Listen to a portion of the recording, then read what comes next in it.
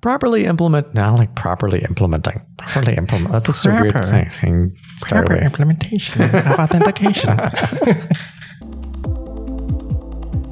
Today is Tuesday, December 4th, 2018, and you're listening to the official Vue News, brought to you by Vue Mastery.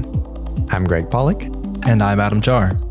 You can find links to all the stories we talk about in our weekly newsletter and on news.vuejs.org. Vue Core version 2.5.18 Beta 0 has been released with many bug fixes. This is your opportunity to try it out and report any regressions you may find. And if you don't, you can't complain later. Last year, Monorail brought us the State of Vue.js Survey. This was a comprehensive report on who was using Vue, along with a lot of interesting stats on the growth and health of the framework. They're currently collecting responses for the 2019 survey, and you can participate today by filling it out online. 7 Vue Toronto videos have been posted over on Vue Mastery. You've got visualizations using SVG, Canvas, and WebGL in Vue by our own favorite teacher and documenteur. That's a new word that I just invented.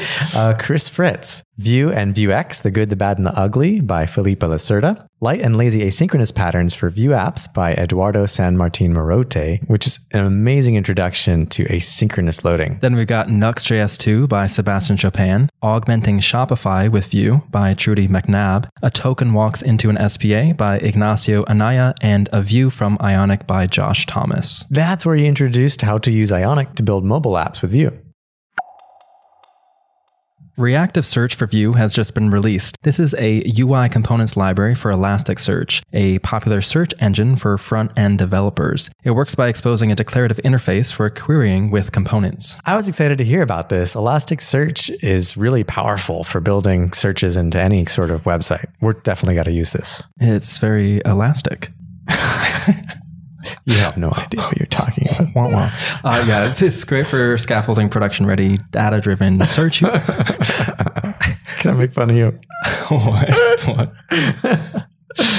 Yeah, it's great for scaffolding, production-ready, data-driven search UIs. I imagine a lot of companies will start using it in their Vue apps. You sound like you know what you're talking about. I know how to read.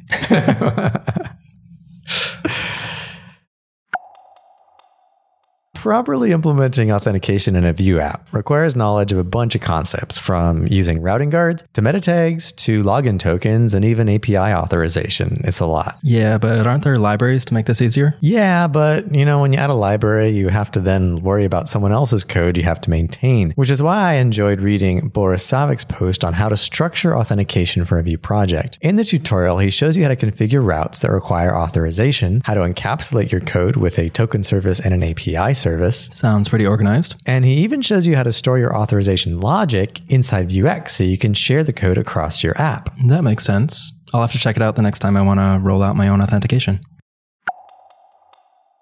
With a growing number of quality code editors to choose from, you might be wondering what's the best code editor for Vue.js. This week, I published a brief blog post with my thoughts on the subject. Are you about to start a holy war for the best editor out there? Probably. I probably am. But I stand by what I say, and Evan Yu agrees with me. I just throw that. And by the way, Evan Yu agrees with me.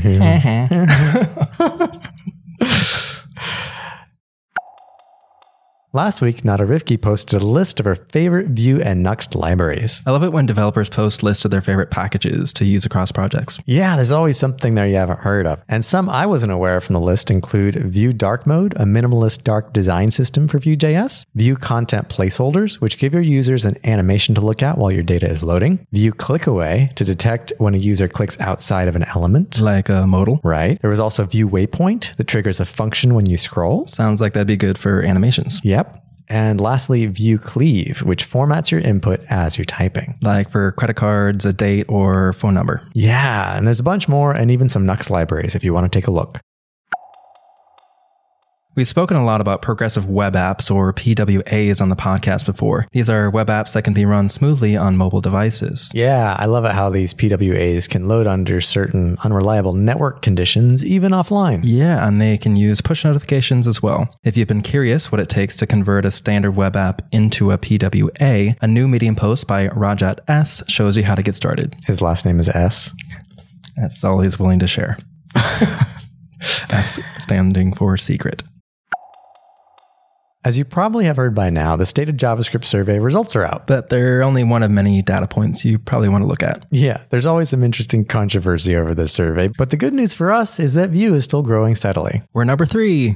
Yeah, we're still number 3, but still growing faster in many categories compared to the big 3. So how do we compare to the others? Well, of the developers who answered the survey, used it, would use again, Vue moved from 20% to 29%, whereas React moved from 58% to 65%, still growing, and Angular from 19% to 24%. Whoa, so Vue over Angular. Who would have thought? Yeah, it's promising. And when people listed the most liked aspects of Vue, the top is easy learning curve, then elegant programming style and patterns, followed by good documentation. Amen. We have the best documenters.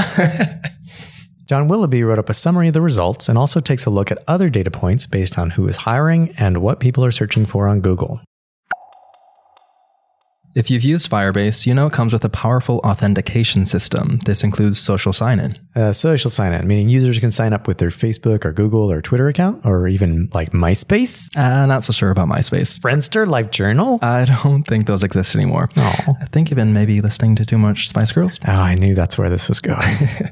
But if you want to learn how to implement social sign-in with Firebase for social media platforms that actually still exist, check out Anas Mamari's new Medium post, where he walks you through doing so with Google.